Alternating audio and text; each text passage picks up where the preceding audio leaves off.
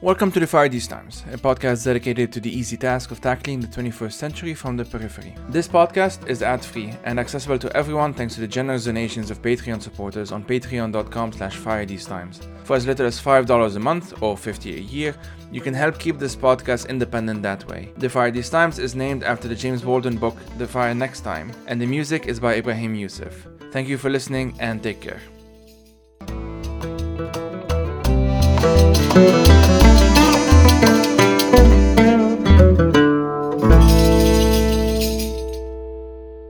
Hey everyone, so this is a conversation with William C. Anderson.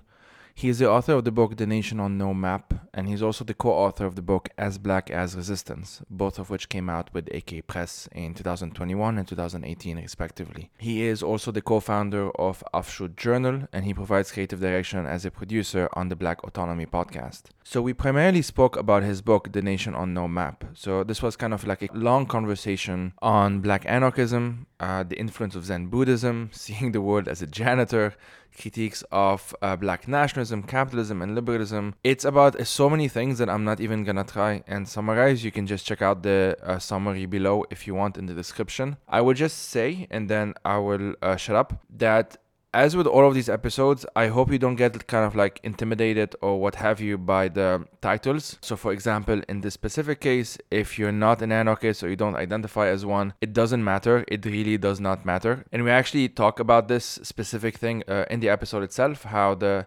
labels don't matter as much. The framework is just something that we both find useful, depending on how it is used, obviously. And in the end, this is a really fascinating conversation. I recorded it a couple of months ago, more or less, but I had to postpone it because of like Ukraine-related stuff that I've also been doing. And I'm very excited to be releasing it now. If you enjoyed this episode, make sure to share it with your friends, with your family, with your enemies, and what have you. And as always, thank you for listening.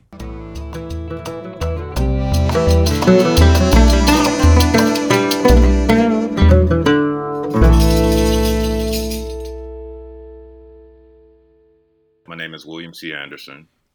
I'm a writer from Birmingham, Alabama, and I started writing when I was encountering a lot of issues as an organizer that I wanted to share my feelings about. So I've been writing and doing all sorts of movement work at the same time for a while now, and I'm still learning a lot and doing my best to try to put my thoughts together when I have something that I think is worth sharing. So that's just a little bit about me. Thanks a lot for being here. We'll be primarily talking about your latest book, which is called The Nation on No Map, Black Anarchism and Abolition. And you've written other books, feel free to bring them up as well.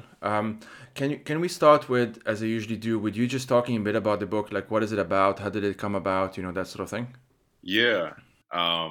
So the Nation on No Map is a continuation from the line of thinking that I've been going down for quite a while now, for I guess really almost the last 10 years of my life. It's many things. It's a warning to a lot of young radicals or people who are new to left movements, and it's also a shedding and really me getting some things off my chest and getting away from some stuff that I don't want to get caught up in. I guess more generally, it's a rejection of the state as a solution to the problems facing Black America. And this book is working against the idea that the formation or reform of the state is necessary as a practical political goal. So, on the traditional Orthodox left, the predominant solution to most things is based in nationalism, statism, and a desire to seize or abolish state power in order to have what some feel is an appropriate version of state power or a reformed version, a quote unquote revolutionary state. Um, I'm using Black anarchism to look at these conflicts as it relates to abolition, immigration, Black history, nationalism, and the left. And that's really that. Yeah, that really sums up what this book is about. It's, I mean, I know you might think I say this to all guests, but this is this is truly a fantastic book. Um, you wrote in it, I think, in the beginning that like by the time you finished writing it, you were a new person. Can you kind of talk about that a bit? Yeah, that goes back to the aspect of what I was talking about when I said it was shedding. It was it was a process where I was letting go of a lot of different things about, what we call the left, which is something that I think doesn't actually really exist in the way that many people imagine it. But it's also something that encompasses a lot of different factions that disagree and have a lot of issues with one another.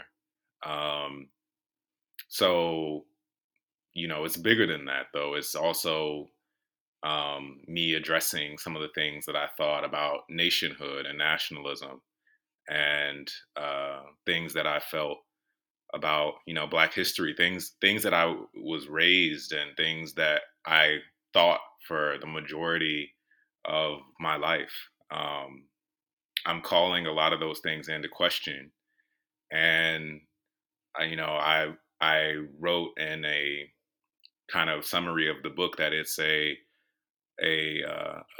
text that is informed by the iconoclasm of Zen. And what I mean when I say that is that when you look at a lot of the early Zen texts and Zen Buddhist monks, they're pushing against doctrine and dogma in a way that is such a ruthless self reflection and self criticism that it becomes apparent that they're actually working to overcome themselves and the very idea of what has been established as this kind of doctrinaire approach to Buddhism. I think that I'm kind of doing the same thing in some ways with all of those things that I just mentioned, with Black history, with nationalism, with leftism, all of it. I'm trying to encourage other radicals to push for more and to push for something greater by admitting the shortcomings and the failures in history rather than just glorifying it and pretending that everything has gone right. We have to look at the limitations. Mm. As it happens, we're recording this end of January, and I don't remember, a week or two ago, Thich Nhat Hanh, the famous Buddhist monk and thinker, died. I will try and channel him a bit in this conversation because I read a lot of his books, I would say about a decade ago. Um, but yeah, just wanted to put it out there. And at the beginning of your book, you mention how, as a janitor, and yeah, I'm gonna quote you if that's okay.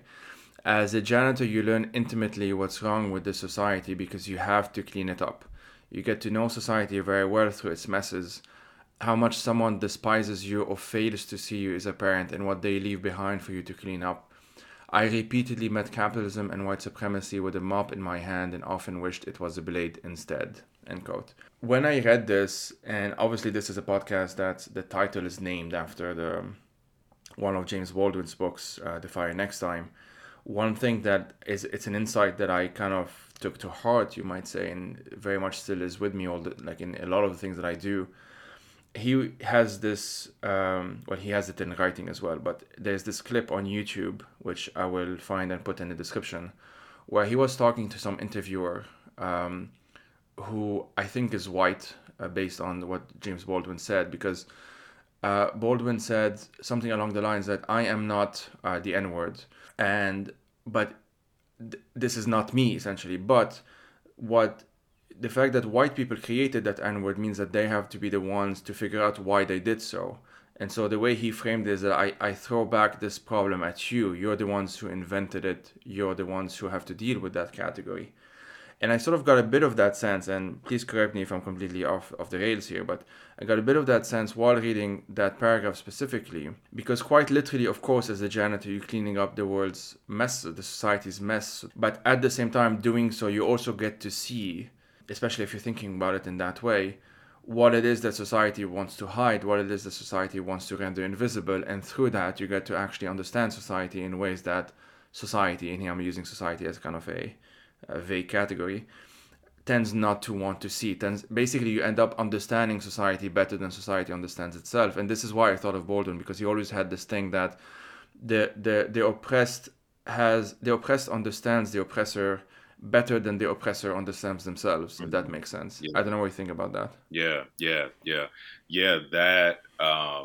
That is definitely there. That's definitely there. I'm glad that you tapped into that. You do get an intimate understanding of your oppressors being a Black person doing janitorial work, and um, I've spent the majority of my life doing janitorial work. I grew up working class without many guarantees in terms of family income, and with both of my parents doing that sort of janitorial work. They both did Mm. it. So I learned I had to work from a very early age. I really started working and helping my family clean when I was tiny. I was maybe 7 or 8 years old or something like that. Mm. So cleaning made me have to grow up fast. And my father also did carpentry work that I helped with on the side too. So, I spent a lot of time with day laborers and undocumented immigrants and uh, people who were um, also dealing with all sorts of various oppressions that you experience in under those circumstances too. So, I had to work nights after school with my family and on the weekends too. And it was really hard. And doing that work as a Black person in the South gives you an intimate understanding of the legacy of slavery, labor exploitation, and subjugation. You know, um, Cleaning up after white people taught me very quickly what white people thought of me. I saw their, theft. I saw abuses. I saw advances, and disregard just made very plain. And so there were a lot of times I saw and experienced, horrific and oppressive things that made me so mad that I wanted to get violent. And people treat you like dirt and like you are a piece of trash because you take out the trash. So, I mean, I have stories for days about every kind of abuse you can imagine. And I was doing this from my childhood, uh, and it's worsened by the fact that, you're doing it in a conservative, right wing, Christian fundamentalist place that romanticizes and longs for chattel slavery. So, you can imagine everything that one could experience in those conditions. We'll definitely talk, especially about that legacy of slavery. I mean, but before that, there are a number of names that you mentioned in the book, and two of them are actually, one of them wrote the foreword and the other one wrote the afterwards, so clearly you know them very well. But can you talk to us a bit about folks like Saidiya Hartman, Lorenzo Comboa Irvin?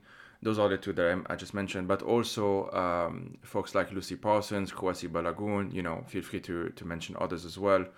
Kind of how they've influenced your thinking in reaching the sort of conclusions that you've reached in the book. Yeah, I'm really fascinated by Lucy Parsons. I find her Mm. particularly inspiring as a radical who was so confrontational at a time when things were very different. Her labor organizing history and the organizing work, and even her fashion sense, like Mm. all of it intrigues me. Her writings and her speeches are, in my opinion, horribly underappreciated. I think she's definitely been a huge influence on my thinking, especially with regard to electoralism and the pitfalls of liberalism and reform. Um, Lorenzo Camboa Irvin is foundational to contemporary Black anarchism, and obviously, I'm looking at things through the lens of Black anarchism in this text. So his work influenced me after I met him and Janina Irvin, who is the last editor of the Black Panther Party newspaper and an anarchist herself. I met them in my early 20s. Um, and, Lorenzo's book, Anarchism and the Black Revolution, which is recently republished by Pluto Press, everybody go pick it up. It changed my whole way of seeing the left. Um, he kind of takes a blowtorch to conventional orthodox leftism, and he says a lot of things that are extremely controversial because he just lays out the conventional left and the statist left, and said he calls it all into question, and he just kind of is just smashing orthodoxy and questioning it all um, in a really really needed way. And his bluntness is something that inspires me very deeply. And as far as like someone like Kwesi Balagoon, also brings a special bluntness in his own right that I find amazing. And he wrote with a flexibility that I admire, and his New African perspective. He was a New African anarchist. Um, he he frames a lot of my thinking too around statelessness and anti-imperialism and more, and also the ways that he thinks about anarchism in a really digestible and approachable way. Um, yeah, yeah, and Sadia's work is pivotal.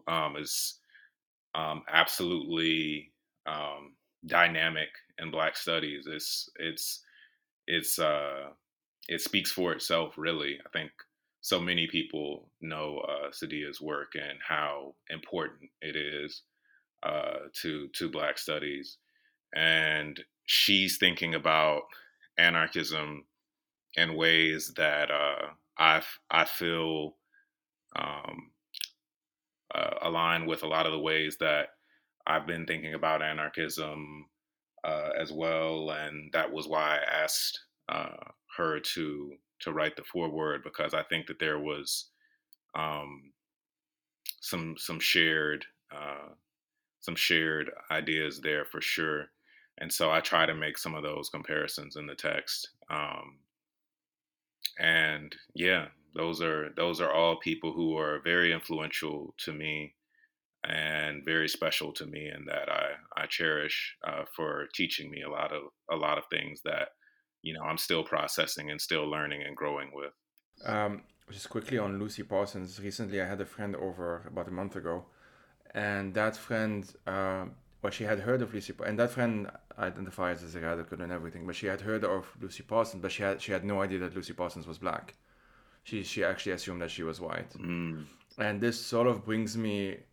I was gonna ask it a bit later, but I'll do it now since it's a good segue. That obviously you're talking about black anarchism, and the sort of the B is capitalized and the A isn't. You make a very convincing argument as to the difference between what we call black anarchism and what we might otherwise call classical anarchism, which is largely European anarchism. Can you sort of make that distinction for us, and why in the end you still felt that it was important to use the term black anarchism? Yeah. So I think that, one of the most important things that I'm trying to point out is that, Black anarchism is a movement that is distinct. And contemporary Black anarchism is a Black movement that finds its early beginnings with Lorenzo Cambor Urban writing Anarchism and the Black Revolution after Martin Sostre, a famous political prisoner at the time, introduced it to him about a decade earlier. So that's a really, pivotal text that underscored this, you know, movement coming into being of people from Black Power and civil rights movements toward anarchism. You had people like Ojori Lutelo, Kwesi Balagoon, Ashanti Alston, and others who rejected um, the vanguardism, hierarchy, and so on that they'd encountered in the civil rights and Black Power movements. And these former Panthers and members of the Black Liberation Army who developed this critique of the doctrines of Maoism, Stalinism, and Marxist Leninism, based on issues that they identified with them in movements, they their departure creates a breakaway movement that draws from what informed it, but it also critiques it, all of the above. It addresses the shortcomings of the ideologies it breaks from, but it also does that with classical anarchism too. And that to me is where its greatest potential lies, because it doesn't just say so simply, we're going to go from one side of the, binary to the other. It also critiques where it ends up. And so it's Black anarchism is definitely anarchism, but it also exceeds and works against the anarchist canon and doesn't necessarily seek inclusion in it. It actually, in my opinion, uh, gets closer than any other ideology that I found to actually exceeding the left, and that's what underscores so much of this. It's not just about saying be a Black anarchist or embrace Black anarchism, as much as it's saying look at the truth of what Black anarchism does. Look at this contribution that it shows us, um, that it gives us, this contribution that it gives us, to pushing for something more and for transcending these binaries and these boxes that people are trapped in and can't seem to escape because of uh, limitations. Yeah, I think you said this elsewhere that, and correct me if I'm wrong, that the word anarchism isn't something that you necessarily go towards, but isn't something that you escape from either, or something along those lines. Yeah, I was. That's been coming up a lot. It's something that I got from Modibo Kadali, who was a a dear friend and a very influential person and teacher in my life. Modibo Kadali, he gets called an anarchist, and he's not an anarchist. He doesn't claim that as an ideological label. He says a lot of things that are anarchist friendly, but he doesn't go around saying I'm an anarchist. And so one time when we were talking about that, because we talk pretty regularly at this point, I was asking him about it, and he said to me, I don't. He said I'm not an anarchist, but he said I don't run from it, but I don't run to it. And I thought that was really cool when he said that. And so I kind of took it as my own way of describing myself, because ultimately, um, you know, if someone describes me as a Black anarchist, I'm not going to say, no, I'm not. If somebody says that I am a communist, I'm not going to say, no, I'm not. Um, just because I don't necessarily feel tethered or tied to those labels. But that also doesn't mean that those things don't accurately describe my politics. My politics absolutely um, encompass, and contain Black anarchism as well as communism. Um, but I think the thing that I'm trying to say here is that oftentimes what happens with ideology is that people bring a religiousness to it and they get trapped by it, and then they can't exceed it and they can't admit failures and they can't overcome it because it becomes more about preserving the ideology than it is about actually using the principles and the truth of an ideology to achieve liberation.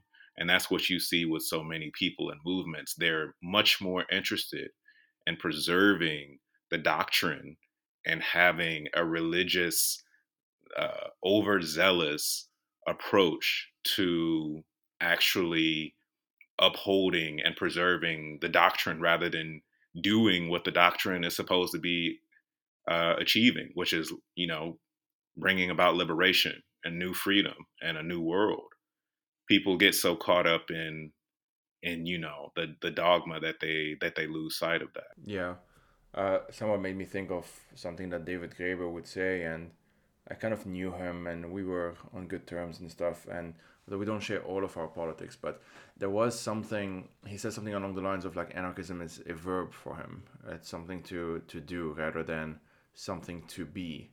And I suppose it's something along those similar lines of actually focusing on what is it that it is supposed to achieve, what do we mean by freedom, what do we mean by liberation, what do we mean by changing society, and actually taking the steps towards making that a reality, or at least making it a bit more of a reality, Yeah, rather than using all of those things as labels that we just attach to ourselves and sort of use it as more of a, I forgot who said this, but like kind of like as a blanket, as a security blanket, or as a badge to put on ourselves to kind of compare ourselves to others rather than making it, useful in any way.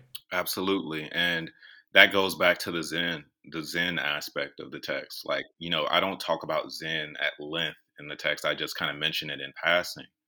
But Zen has been influential in that way because, I think about these these early Zen texts where you have monks writing saying, I'm trying to destroy Zen doctrine.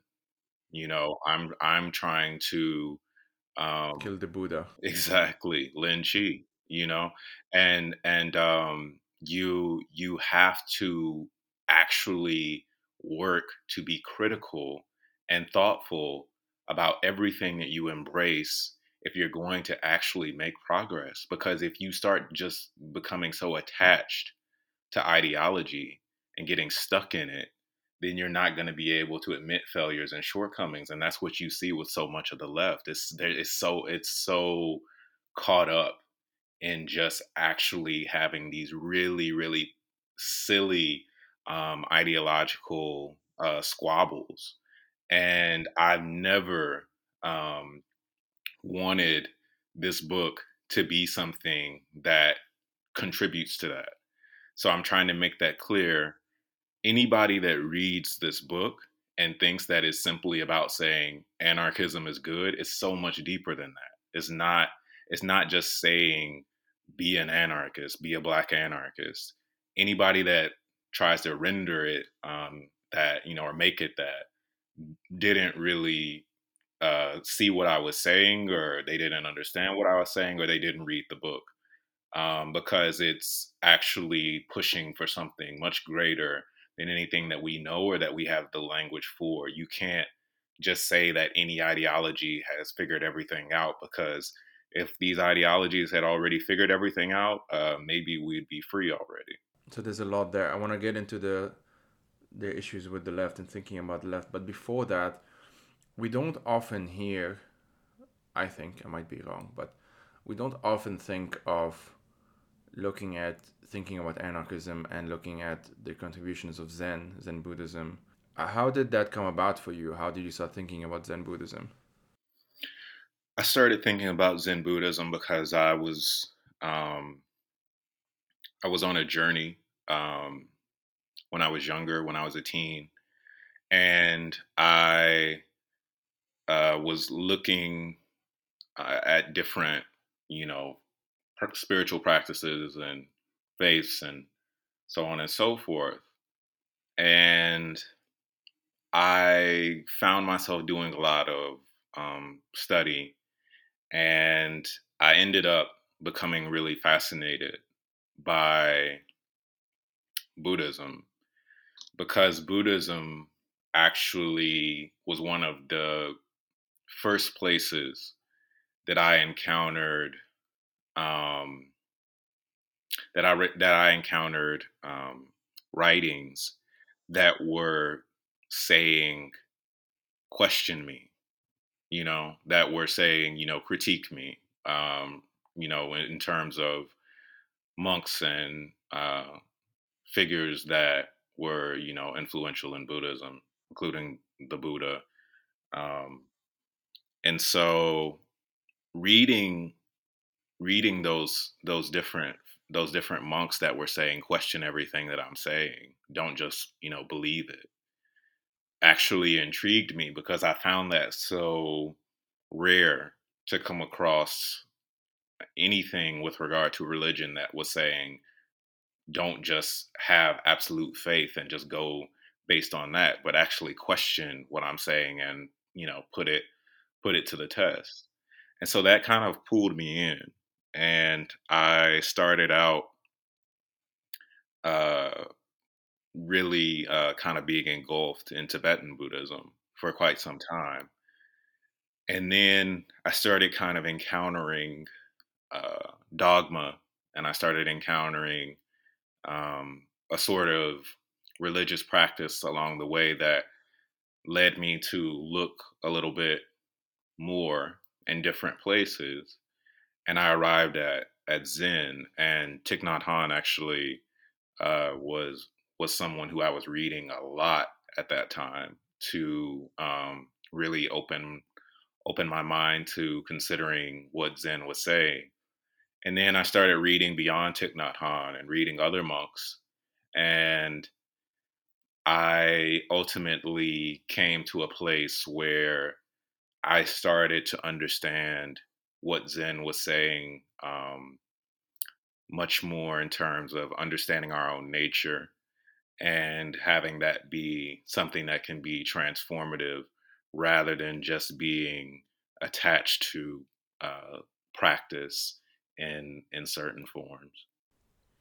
This is, I don't know if you saw, I was smiling a bit just because I went through a very, very similar phase. I was, I mean, I remember even saying convert. Like I became a Buddhist when I was about 16. Um, Yeah, and I yeah, that was around the first, same time as me when when I started reading. and it was first like also Tibetan Buddhism. Like, I read a lot of Dalai Lama stuff, and then I moved to Thich Nhat Hanh. I think actually the same timeline, and I don't. It's kind of one of those funny things because I never became not Buddhist. I just don't use the term anymore, which is kind of a Hmm. very Zen thing, funnily enough.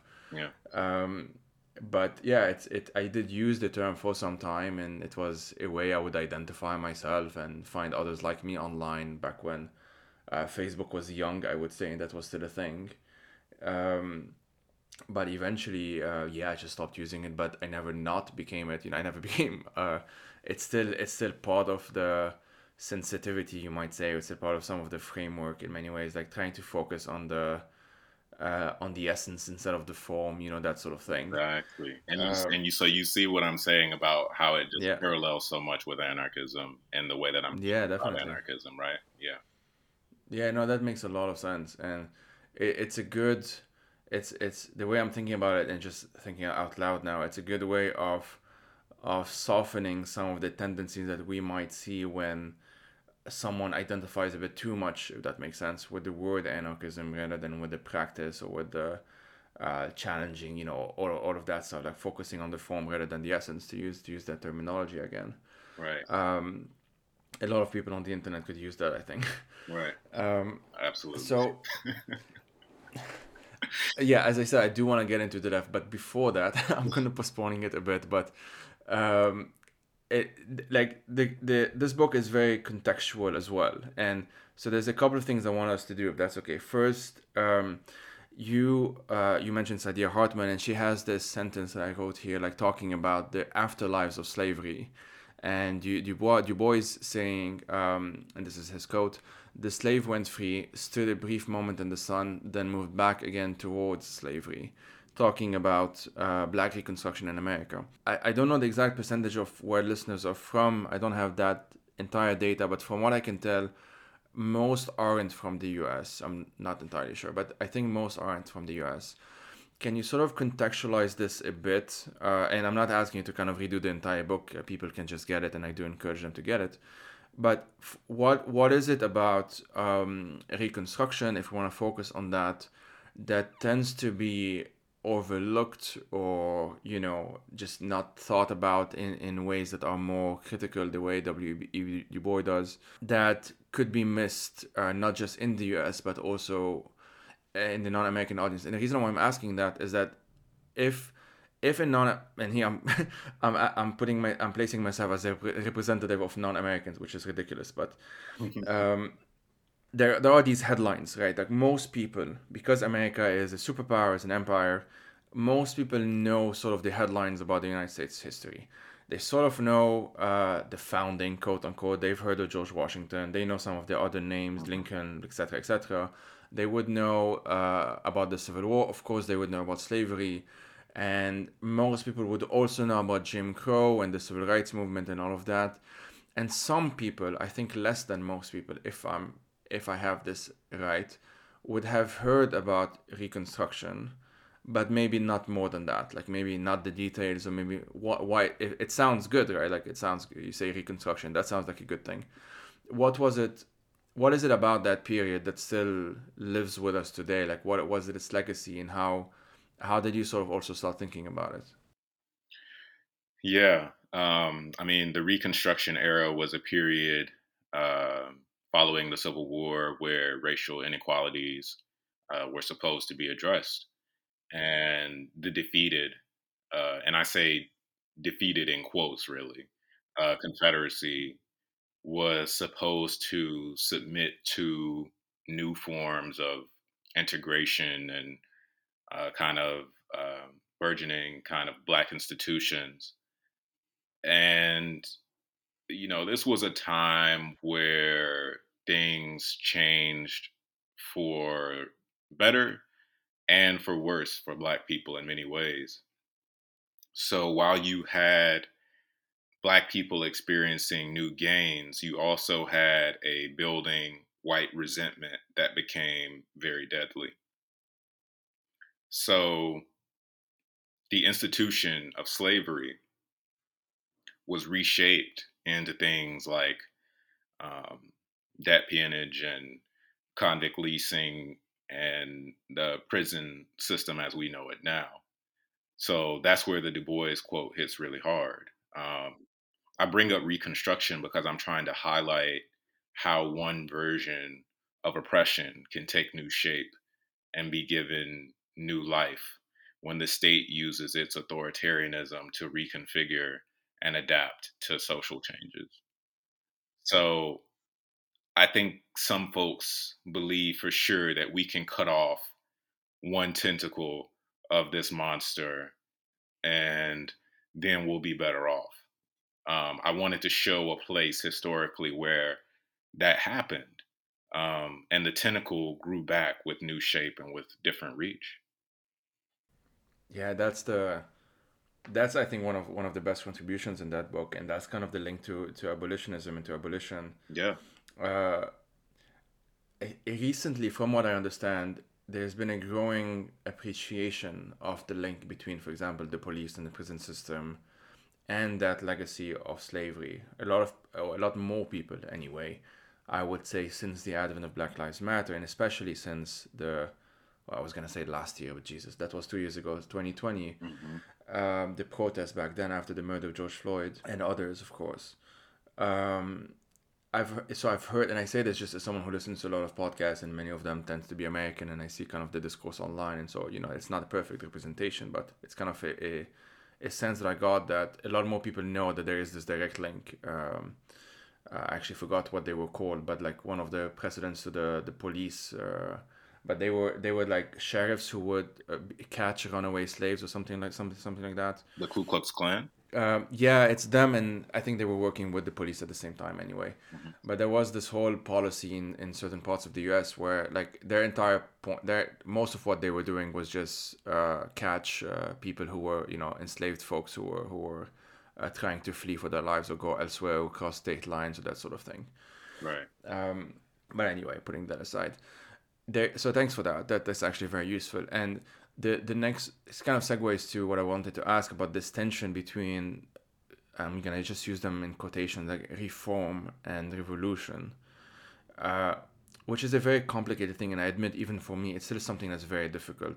I'm someone who, I'm doing okay. I don't have any existential threats or anything like that. But I'm also like a migrant in Europe, a non-white migrant in Europe, and an Arab at that. And there are lots of stuff that are still make me very worried and very afraid for sure. And that's why I do understand, although I don't subscribe to it myself, but I do understand the tendency to seek reforms, to seek what you call like relative improvements, and that's understanding it doesn't mean that I necessarily accept it as its kind of final goal, but I empathize with people who have that tendency, and that's how I try to talk to them. And I feel like people who have that fear of, let me give you a concrete example. Like if I am afraid of the far right in Europe, which I am, Mm-hmm. the EU can look like a relative improvement, right? Like compared to the far right. Mm-hmm. And the fact that the far right is capturing part of the EU worries me, even though I have very fundamental disagreements with the EU itself, even like as a foundation. I do think of it as tied to white supremacy, for example. I don't think it's possible to deny that. It's just not manifested in the same way, at least in the same overt way as what we were calling the far right and fascists. And that ends up being what I'm sort of forced to choose from. Something that I don't like or something that I'm actively terrified by. You have this great quote, and I'm gonna read it again if that's okay. Mm-hmm. We must be able to distinguish between relative improvements and actually achieving liberation. This isn't a dismissal of any past victories. Instead, it's an acknowledgement of the work that needs to be done given the ongoing disaster we're living in that is not being reformed away. And end quote. And I should say, I do appreciate the whole this isn't a dismissal of past victories, because there is a tendency on the left, and I feel like I'm just foreshadowing everything I'm gonna end up saying about the left, but there is a tendency on the left of dismissing those past victories, like Yeah. of dismissing Martin Luther King, Malcolm Right. X, James Baldwin, or just of dismissing everything. And I'll just name three well-known names, but others as well, obviously, as if the fact that they haven't achieved perfect revolution, quote unquote, whatever that means. I don't think anyone who uses that term actually knows what that means or what they mean by that or what that looks like or whatever. Mm-hmm. Means that nothing they say matters or nothing they have achieved matters.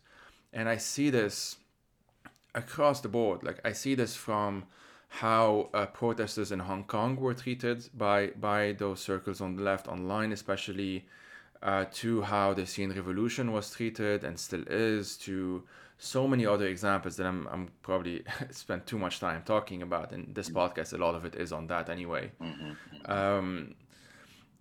How do you deal with that?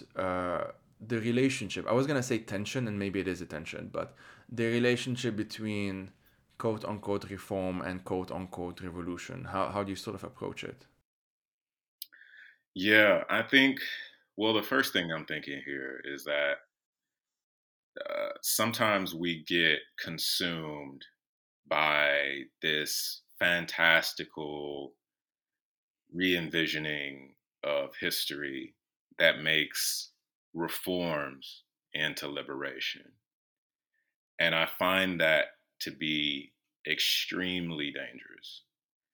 So, you know, disaster and, these issues look like many things, but among them is turning a gain or a victory into the totality of a fight.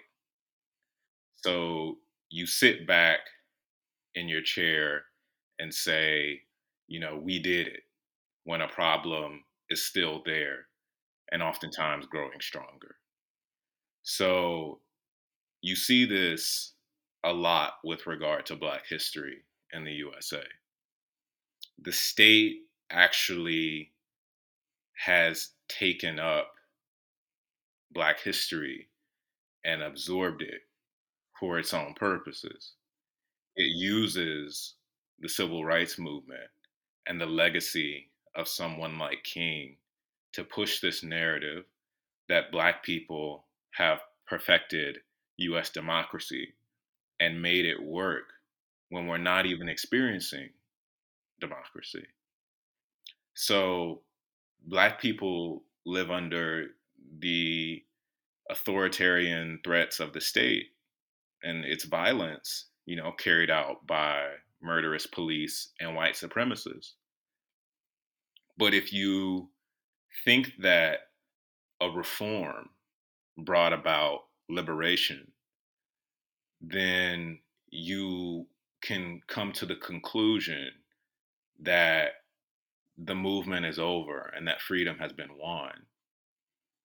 Now, what makes this even more complicated is that this also happens with regard to left politics, where you have different factions of the left who are looking at state socialist revolutions and saying that new governance and that new administrators of the state are liberation.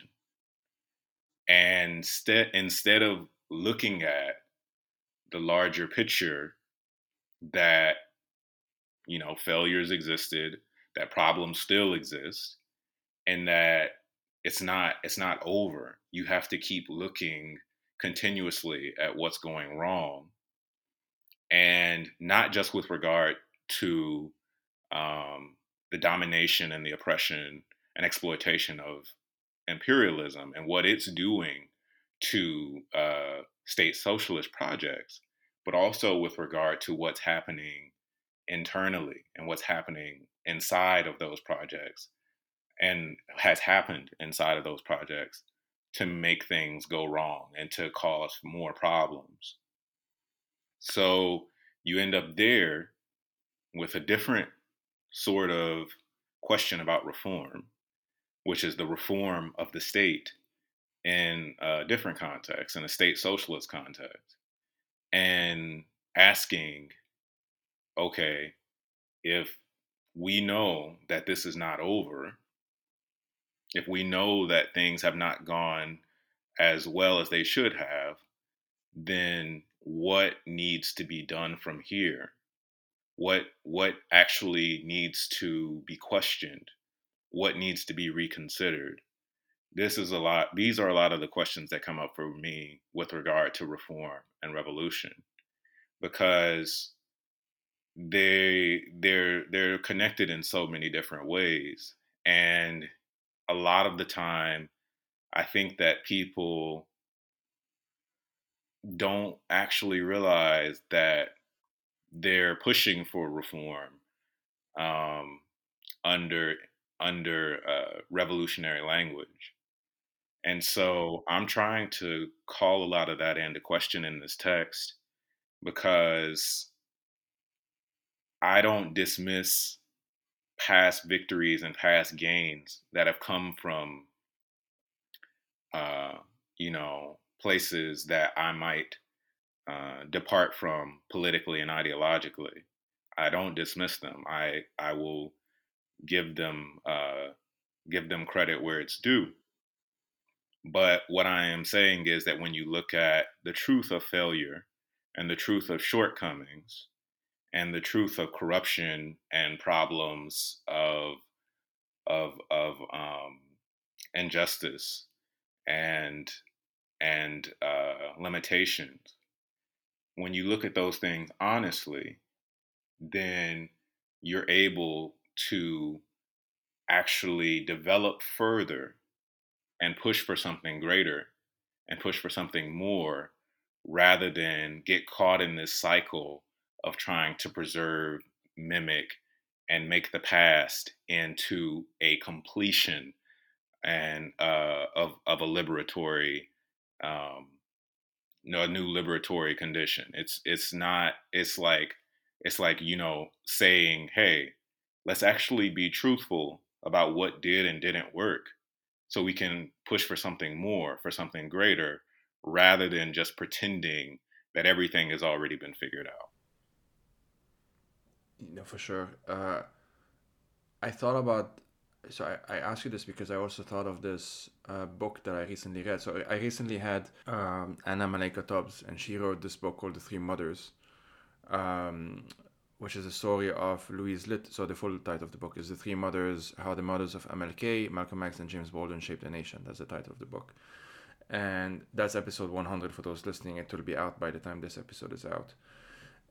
And there is this story, and okay, I'll just quickly say it. So the book is obviously on Louise Little, Malcolm X's mother, Alberta King, MLK's mother, and Bernice Baldwin, James Baldwin's mother. And I'll ask something about Louise later on, actually, because it's relevant to a different part of the book, which is the one on Marcus Garvey and the others. Um, but so in that book, in the Three Mothers, she tells of his story, and I was writing questions for her, but I actually thought of asking you um, a question. Sorry, I'm prefacing it wrong, but anyway, so that story, which is so she mentions how the very idea of black people owning property, for example, was constantly under attack, often brutally by white people. There is the example of Atlanta, Georgia. This is one of the stories that she uses in the book. Sorry, when on September 22nd, 1906, black owned businesses and private properties were destroyed by white supremacists who also murdered dozens of black people. It's described as a massacre.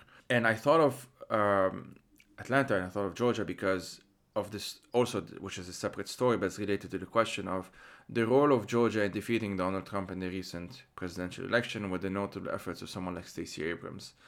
And so this is what I mean when I say that I don't have an answer when I'm put in a position, or if and I've had certain conversations with friends of like, well, okay, I do agree that electoralism isn't enough and it's part of the problem in many ways, and I would definitely agree with that. At the same time, and same with private property, same with the notion that all we need to do to be better at society is to be owners, right? Like to own businesses, to own property, to own etc. etc. Mm-hmm, mm-hmm. With all the reservations I have, I also, as I said before, I do understand the tendency to think that way, because it has meant, and clearly, if it threatens white supremacists in the ways that we know, and we know to this day that the GOP, especially and other Americans like on the far right and stuff, are actively trying to disenfranchise Black Americans. We know this as a fact. And so, how do you, and maybe it's a bit of a repetition, so sorry about that, but how do you sort of think about what would you tell to people, let's say, who are thinking that way, that they may not disagree with what we're talking about, and they might say, okay, this is the ideal scenario, this is what ideally I would like the world to be this way, but we live in this world, and in this world, we need to think about A, B, and C, if you see what I mean. Yeah, I mean, you know, um, with regard to the question of property and having ownership, that comes up in the text around kind of this black capitalist rationale. And, you know, um, I think that when we look at what happened uh, with in Tulsa with, what's called Black Wall Street, or what happened with regard to the move bombing, you begin to understand that Black capitalism's promises that accumulation will bring us freedom are not true, for many reasons. And I think that ultimately I'm trying to push back against that idea because my thinking about property is mostly influenced by the fact that I'm descended from people who were property. Mm-hmm. Mm-hmm. And that throws the whole idea of property into question once learn that about your ancestry, um, being descended from enslaved African people. The same way that people abuse the environment and extract from it, they've done as much with my ancestors. So it gives you a direct line to how capitalistic notions of ownership have to be disrupted and be pushed back and fought against to end up bringing about a better world because um, capitalism has created so much of this crisis and so much of this situation that we're in that thinking that it's going to be our way out is absolutely something that I'm against. And that's uh, that's how I feel about the state as well, and the appearance uh, of the state form with regard to the history of capitalism and accumulation, and trade, and the way that the ruling class is now positioned globally. So I think that there is a lot of parts of this book that are actually saying that, we have to call into question these various forms and these various ideas that we have been told are a way out of the predicament that we're in. And that happens across the spectrum. That happens with regard to liberalism, that happens with regard to the left, it happens with regard to nationalism, and so on and so forth. So, regardless of the fact that, this is the world we're living in, and this is the way that people do things in this way or that way, or in this group or in that group, the bigger question for me is, do you want this world as it is, or do you want something greater than this world? Because we're seeing the results of all of these things that I'm talking about and how they've manifested and how they've taken shape. If we want something new, then we have to ask new questions. We have to push for something new, and we have to think in ways that are new. We cannot just repeat and parrot the past and what we've been told in these various sections of, you know, the political spectrum. No, thanks for that. I think that's a really good answer. And the the world as it is now, which obviously you describe as a disaster, and I would completely agree with that. One thing that I like to do from time to time on this podcast, and I try and imagine someone listening to this in, let's say, a decade or 2 decades. So, how would you describe this disaster to someone, let's say, in 10 years, in 20 years, and whatnot? Because and the reason I'm asking that is that we do have a tendency, and we all do it, it's a very human thing in many ways, to flatten the past complexities, right? Like we think of, well, to name an obvious example of the period when slavery was a thing in the US, in the sense of like the hundreds of years of child slavery and everything, as if that was the same period, right? Like there's a before and after that period, which tends to erase, or yeah, definitely tends to erase what enslaved people were doing in that period. It wasn't just a, passive what have you. There was active resistance. There was lots of people fleeing, lots of people, killing the enslavers or what have you.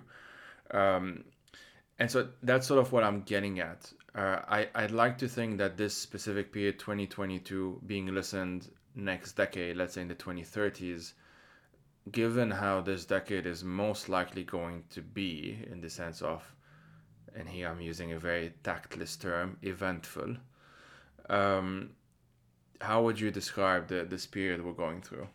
Yeah, so I would say that I describe this period as capitalistic onslaught and a period where um, the world is in a state of ongoing um, environmental and ecological crisis, and what we see in terms of the state of this world and the state of this period is a strong need to start actually going in another direction.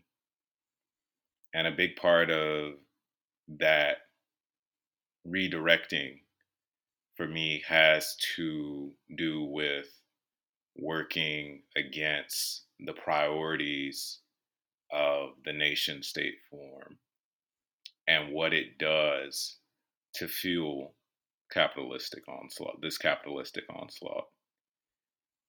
And I mean that in terms of trade, in terms of migration, in terms of territory, borders, and the institutions that nation states rely on to preserve themselves, like prisons, policing, militaries, and so on and so forth. These things are driving many of the problems of this world. And regardless of what nation states may choose to call themselves or what their constitutions may offer in terms of promises and what citizenship might mean in different contexts, we know that there is definitely a global crisis. And for me, um, the war and the domination that has been inflicted on this planet by the state form, by imperialism, by capitalism, absolutely frames uh, the major problems of this era that we're in. So I don't know if that makes sense, but that's what I'm thinking about right now. No, thanks for that. Um, yeah, as I said, it is something that I. It's always difficult, and you always wonder how this would sound like in 10 years, given how things are likely worse off in 10 years. Hopefully not, but seems to be what the trend is going. But in any case, thanks for that.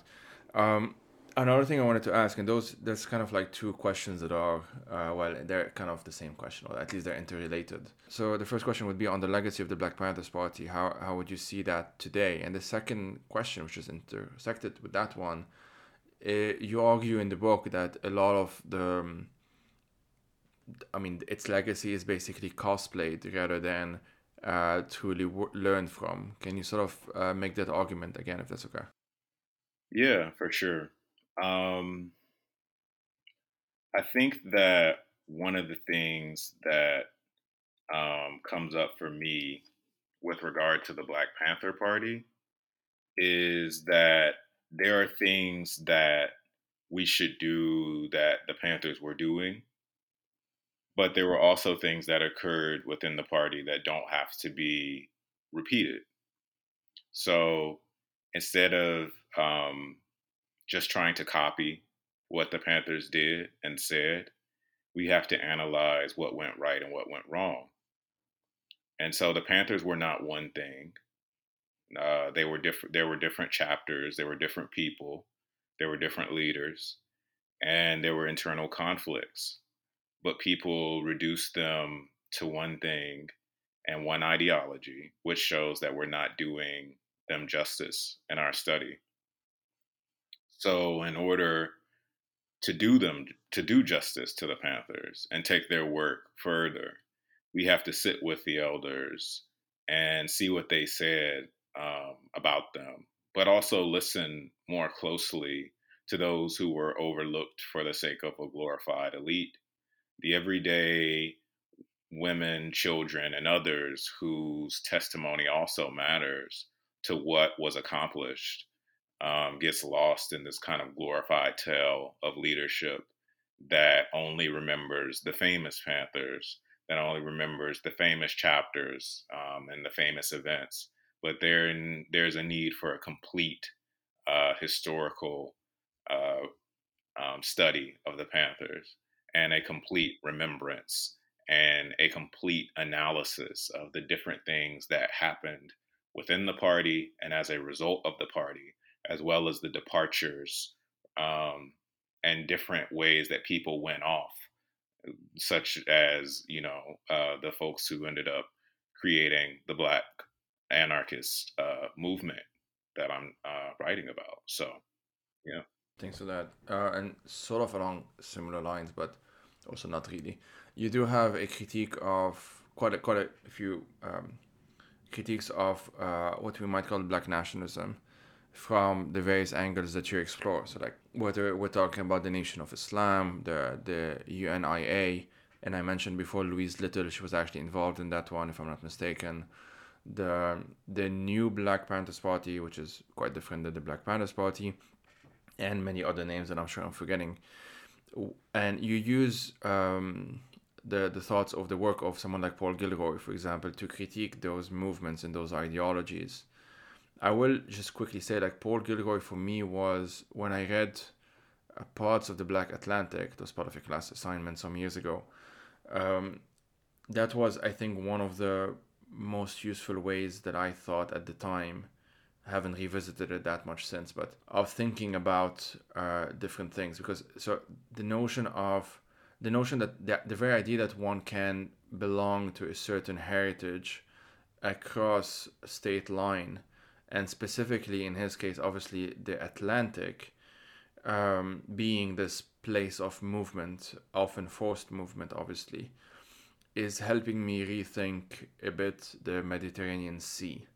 And it's still kind of a very, you might say it's on draft mode, but I am starting to think about, I'm trying to think about what does the sea, the Mediterranean Sea specifically, represent these days, given that it's at the same time, if you look at like ancient history or whatnot, it's the place of adventure, the place of trade, the place of what have you, the Odyssey, what have you. Whereas today, it's very much, it's a graveyard. It's quite literally a graveyard of thousands of people died there and drowned to their deaths in the past few years because of the EU's obsession with what I usually call Fortress Europe, thinking of the continent as a fortress to be protected against, and the bodies to be protected against tend to be always black or brown. That being said, how does Paul Gilroy's work, how does it inform your critique of what we're calling black nationalism,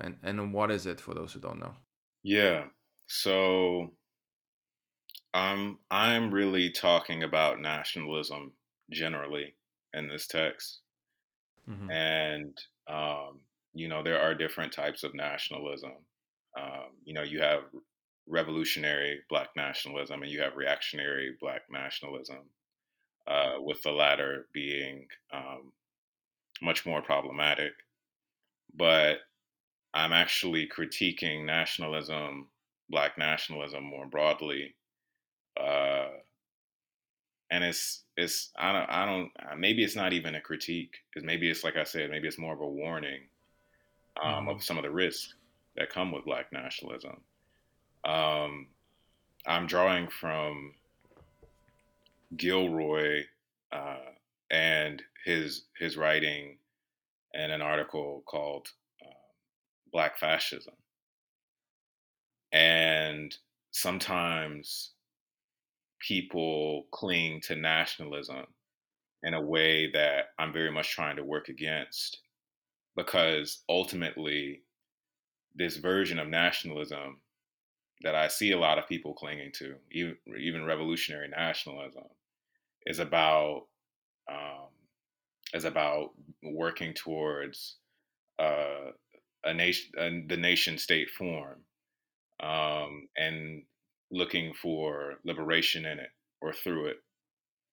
And so I think that that can be let go of, actually.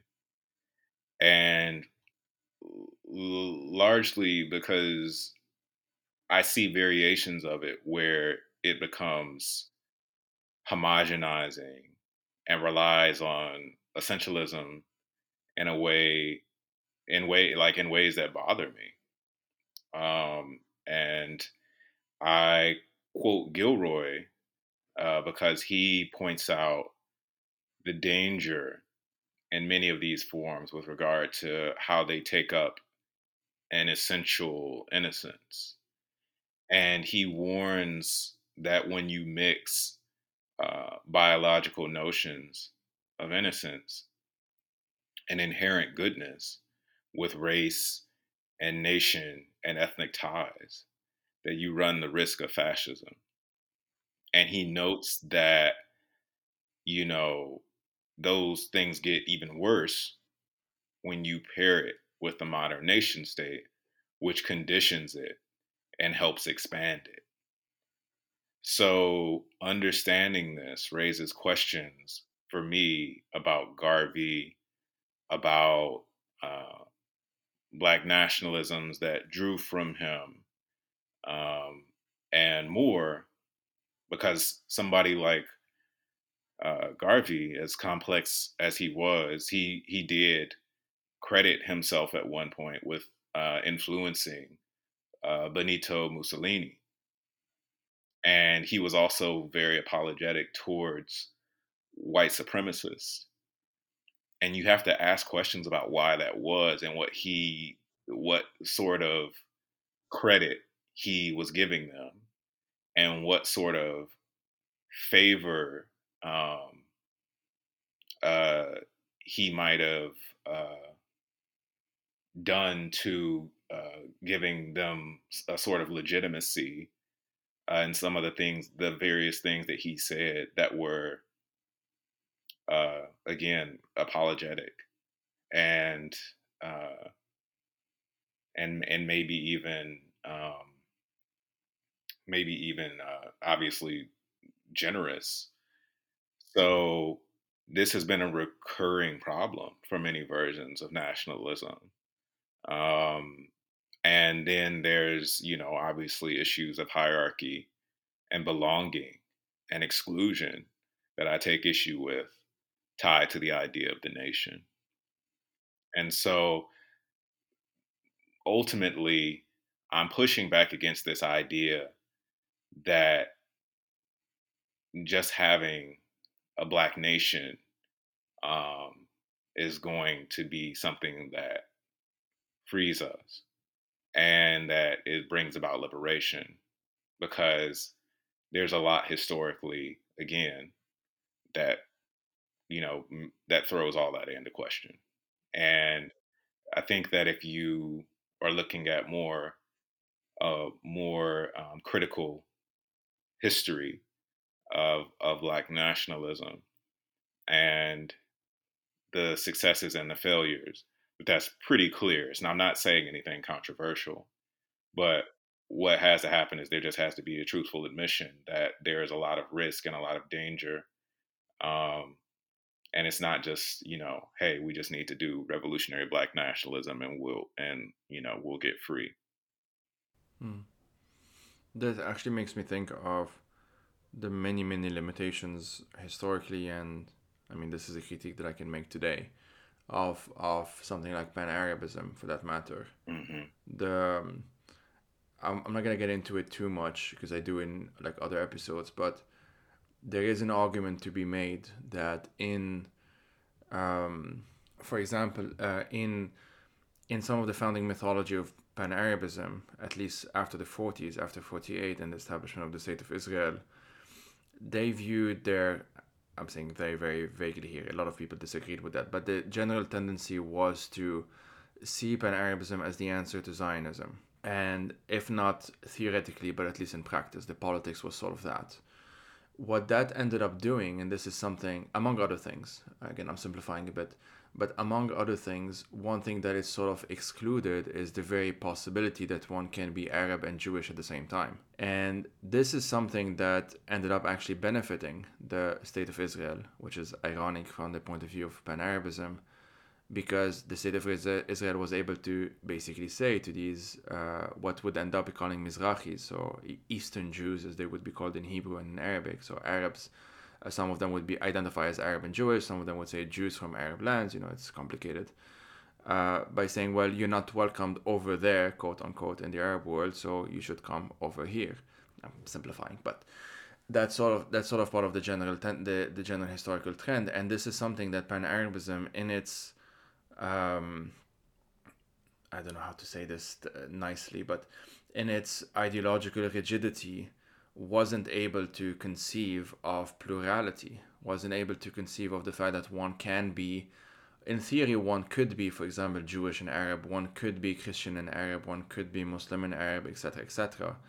And many would agree with that. But in practice, it became more and more difficult to do because there was this tendency to, among other things, and again, I'm simplifying, to focus on the hierarchies, to focus on having leaders like Gamal Abdel Nasser, like some of the others, as the center of an ideology. And when that happens, you really see how you really end up seeing its fragility, because all that requires one or two military defeats and then the death of Nasser himself, for the entire project to be put into question and ultimately see its own demise. Because its foundations were very weak in that sense, because they didn't accept a grassroots focus, diversity, pluralism, and so on and so forth. And weirdly enough, although it's kind of an awkward segue, but I wanted to ask, so it's a couple of questions, if that's okay, before we get into the book section. The first one, which is related to how we think about the left and all of the problems that you were talking about, the difference between internationalism as it's usually understood and something like intercommunalism. It makes me think, and so I'll ask you to explain that difference, but before that, it made me think of something that Yassin Haj Saleh, who's the Syrian writer, intellectual, and I'll have him on soon, hopefully. He was talking about kind of the pitfalls of solidarity. And solidarity from the perspective of a Syrian intellectual, Syrian radical, Syrian activist, what have you, in all of the other categories, we've really seen in the past decade how limiting it's been. And I'm saying limiting to even be nice here. I could say much not nice things, because it's okay if you're a Syrian refugee. Most people on the left would sort of say we need to be pro-refugee, we need to extend the welcoming hand. In London, the chants would be like, say it loud, say it clear, refugees are welcome here, and so on and so forth, which is all fine and well and stuff. Obviously, I agree with that. But what that did not extend to was recognizing that a lot, if not the majority of those refugees were fleeing the Assad regime, were fleeing the state. And that many of those were actually seasoned revolutionaries. They had practical knowledge. They had done things that most of us never had to do, because just we've been luckier. We didn't have to live under the Assad regime or what have you. They had organizational skills that are very valuable, if not just to recognize them, to kind of not strip away their agency, but even from like a purely pragmatic point of view, as someone who supposedly on the left, we have this desire to, again, this whole themes that we were talking about, liberation, freedom, what have you, challenge, oppression, etc., etc., then it should follow that we would learn from people who've had different experiences, that they had something to tell us. Right. Generally speaking, we can accept them as refugees because then they've been sort of, you use the humanitarian language, which I think is very dehumanizing a lot of the time. But we wouldn't treat them as equal political agents, as people with agency who've done things that we can actually learn from. And so that would be the critique of solidarity as it's usually talked about, that someone like Yassin Haj Saleh would put forward, in which I definitely agree with, and I'll get into it more with him. But that being said, if I understand it correctly, I see something similar, or similar enough. And the difference between something like internationalism and something like intercommunalism, or even like something like charity and something like mutual aid, maybe. And that seems to me, and please feel free to correct or to expand upon, it seems to me that the main difference is how involved do I have to be, or how much do I feel like this is a shared project, a shared political project, a shared communal project, maybe like I have something to give to that person, let's say, but that also that person has something to give to me, if that makes sense. Can you explain the difference, at least in your book, between internationalism and intercommunalism? Sure, sure. Well, I'm really talking about I'm really talking about intercommunalism as the ideological departure from revolutionary nationalism to an updated outlook that addresses the changing nature of conditions as it relates to nation states and communities of the world. So Huey P. Newton theorized it, and it is often overlooked eh, to a large extent, and likely because it has admissions that contradict his preferred, nationalist historical image with some people. But Newton was talking about the global nature of the ruling class and suggesting that nationalism was increasingly obsolete since the world was becoming more and more of in a state of what he called reactionary intercommunalism. So reactionary intercommunalism is the imperialist siege upon all the communities of the world, dominating the institutions that people have to such an extent that they were not being served by the institutions where they live. So he was pushing for what he called revolutionary intercommunalism, which informed the survival programs of the Panthers. And with regard to the survival programs, you're talking about, the free breakfast program, you're talking about, the free healthcare programs and so on and so forth that they had to meet the needs, material needs of people who were not being, again, served by the institutions around them that are supposed to be serving them from the state. So um, for Huey, revolutionary intercommunalism meant seizing the means of production and redistributing wealth and technology in a way that was egalitarian to communities across the planet. And he was questioning nationhood and nations and states and their existence in the process of re envisioning their ideological position. So the revolutionary and reactionary binary of nationalism is kind of transplanted here to describe conditions and talk about how to achieve a stateless society without it being reactionary. And Huey was pushing against Marxist Leninist doctrine at the time. He said when he gave a speech at Boston College, I want to say, um, where he is talking about this, and he said, people think that they're Marxist Leninists, but they're not creative, and they refuse to be creative. And he said that they were tied to the past. And he said that they're tied to these types of thoughts that are just dogma, which Huey called dogma flunkyism. He called it flunkyism. And he's he was pushing something that was a reconfiguring politic that goes beyond the nation and questions the state and takes up a new look at the world.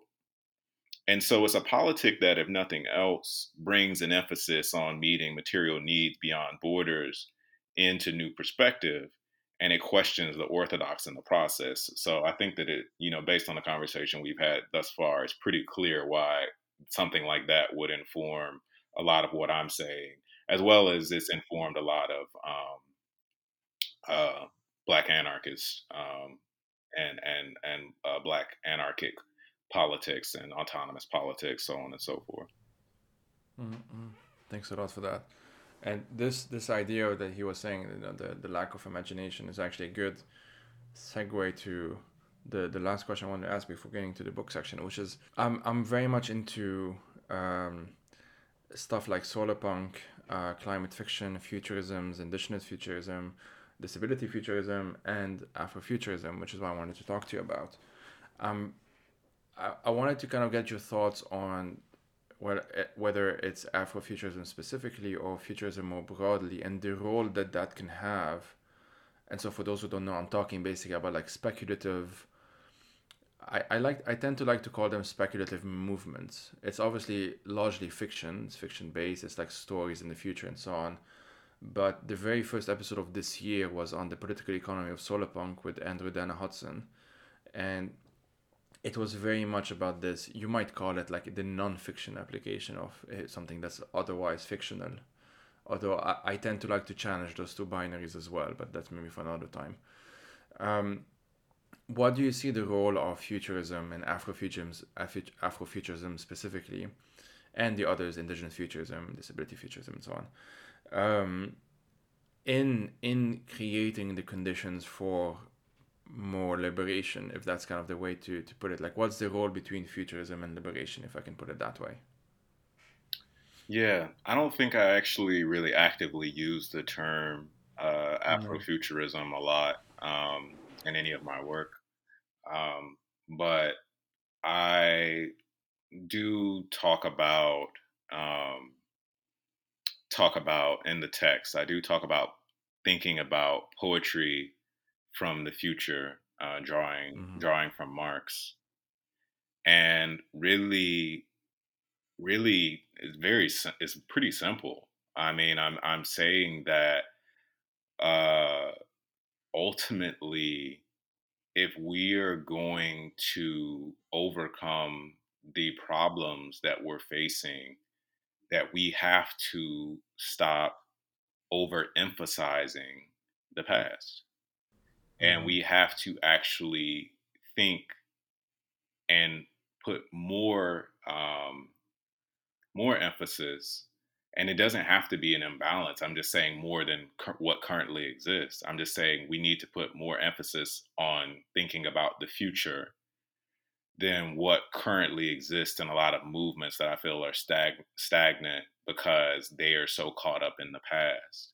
And that has a lot to do with my critique of the left. I think that the left is really stuck in the past and seems like it can't escape it in many ways. So for me, I'm actually, I guess maybe even ironically, um, pulling from Marx, who is you know, over represented, I feel like, largely in like the imagination of the left, um, who I feel also gets overemphasized.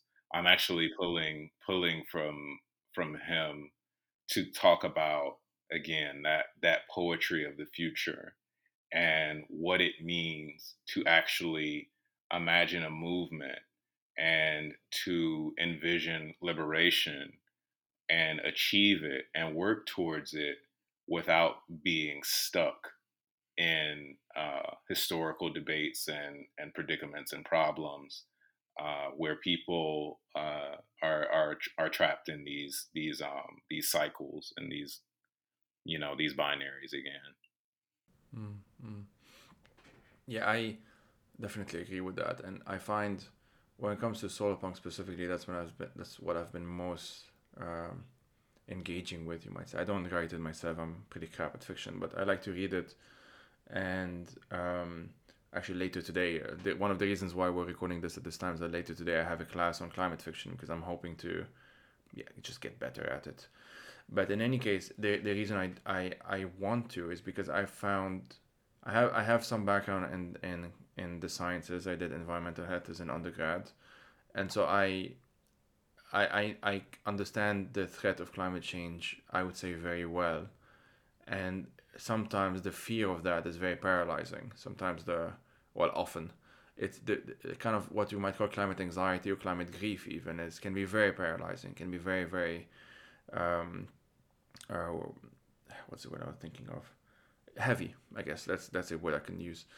One way that I found to challenge that, to make it more palatable, you might say, is to read these stories, is to kind of get into a space where because most of the time it's just like, something set in 50 years or whatever, and something is happening, and it doesn't deny the ongoing difficulties, even that may still be with us in 50 years or in 100 years or whatever.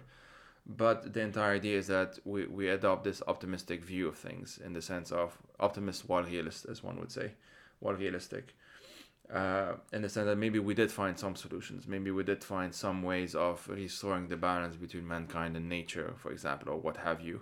And I mean, those are fictional stories, so you don't read them thinking that this is what's actually going to happen. But just reading about them makes it slightly more real, which helps me, at least, in the day-to-day basis, because otherwise it would just be me reading through the news, and the news is very bad, and reading through the predictions, and they tend to be very bad, and not being able to actually do much about it or think about it, or it's this entire idea of one intellectual called Amitav Ghosh. He called it the unthinkable, like climate change being this unthinkable thing, and my point is to try and make it thinkable, essentially. um, so yeah, that's sort of where I'm coming from it. And Afrofuturism has a similar role, in the sense of thinking about the future as being very different from the present, but and also, um, in order to change the present, we need to be able to have different imaginaries about the future. So it's kind of along the similar lines of what you talked about. I feel. Right, right. Um, It's. I don't mean to cut you off, but it's okay. um, yeah, it's directly tied um, what I kind of am constantly talking about when I discuss this text, which is, and when I was just talking about quoting Marx, saying, like, we have to take our poetry from the future, uh, and not just from the past, and strip off the superstition with regard to the past. Um, Yeah, it yeah, is absolutely important to be able to learn from failure, by removing mythology and superstition about what's already taken place. So it's crucial. It's just absolutely crucial. definitely. All right. Well, before getting into the book session, can you kind of tell folks where they can find you, and tell folks as well about your podcast, the one you co-produce? Sure, sure. The name of the podcast is Black Autonomy Podcast, and it is with Lorenzo Camboa Irvin and Janina Irvin, and they're just telling their story and talking about Black anarchism and talking about the history, and is really heavily focused on organizing and tactics and strategies. It's for people who just kind of want to hear things explained pretty simply and quickly. It is designed for people who are not necessarily into podcasts. We keep it short and sweet. I think it's a good podcast. I highly recommend people listen to it. And I highly recommend so as well. thank you, thank you. And also, people can find me on Twitter at William CSON, William Season. And yeah, they can also check out the work that we're doing at Offshoot Journal. Offshoot Journal is a great publication that we launched. me and a couple of other friends launched last. I forget what year it is, but yeah, I think it was last year. We launched it last year, and with that, we have been trying to do some great things. It's a fun project, and we work on it when we can, and it's been going well. And we also have the Soul Street Institute as well, which is tied to Offshoot Journal, where we're highlighting the work and the writings of um, Martin Solstray, who influenced and was one of the founding figures of Black anarchism. So check that out too. It's all really really fascinating stuff going on. So check out all those things. Amazing. Thanks for that. All right. So, what are three books that you would recommend to our listeners, and why? Three books I would recommend to other listeners would be Dion Brand, A Map to the Door of No Return. That's just a amazing, amazing, amazing book that ask a lot of the questions that I'm bringing up in this text. It was very influential on me writing this text. I read it when I was kind of first starting to start asking a lot of the questions that come up for me, and it just kind of blew me away. I don't even know how to sum it up in a short way, but it's Dion Brand is an amazing, fascinating, dynamic writer and poet who who does so many things in this book that it just blows your mind. All of the different questions that are raised, all of the different confrontations that are had, the poetry and the prose, just it's all there. So just check out that text. I think it has a lot to offer to many diasporas and many people thinking about belonging, thinking about place, thinking about citizenship, nationalism, and so on. I would also recommend. The Terms of Order by Cedric Robinson. Uh, that that book actually changed a lot for me when I was working on this text as well. It helped me think about anarchism in a critical way, and it also helped me um, think about the left and Western radicalism more largely in in a big way. And it's a text that I feel like um, kind of gets left behind sometimes in favor of Black Marxism, which is the work that most people think about when they think about Robinson. And also check out. There's so many books I want to recommend, but yeah, check out Facing Reality by CLR James and Grace Lee Boggs. And that is CLR again. This is a book that when people think of CLR James, they think of the Black Jacobins or history of Pan African revolt. But CLR James wrote much more than that. And when you read a lot of his other writings, you get a much bigger picture of his politics and the contributions that he had to offer. Um, Facing Reality is a text where he is alongside Grace Lee Boggs. They're pushing against a lot of the problems of state violence and the state form. They're also pushing against Stalinism, and they're pushing against um, sexism and union bureaucracy, and just so many things are happening in that text. And it revolves around the uprising that took place in Hungary. And so, yeah, check that text out too. That is a pretty important text. I think that that people should read. Well, William, thanks a lot. I don't know how to say it. Thanks a lot for your time. This was fantastic. Yeah, I highly recommend people get your book. Again, it's called The Nation on No Map, Black Anarchism and Abolition. It's by AK Press. And check out everything that William recommended because I'm gonna do the same. Thanks for having me. This was a fun discussion.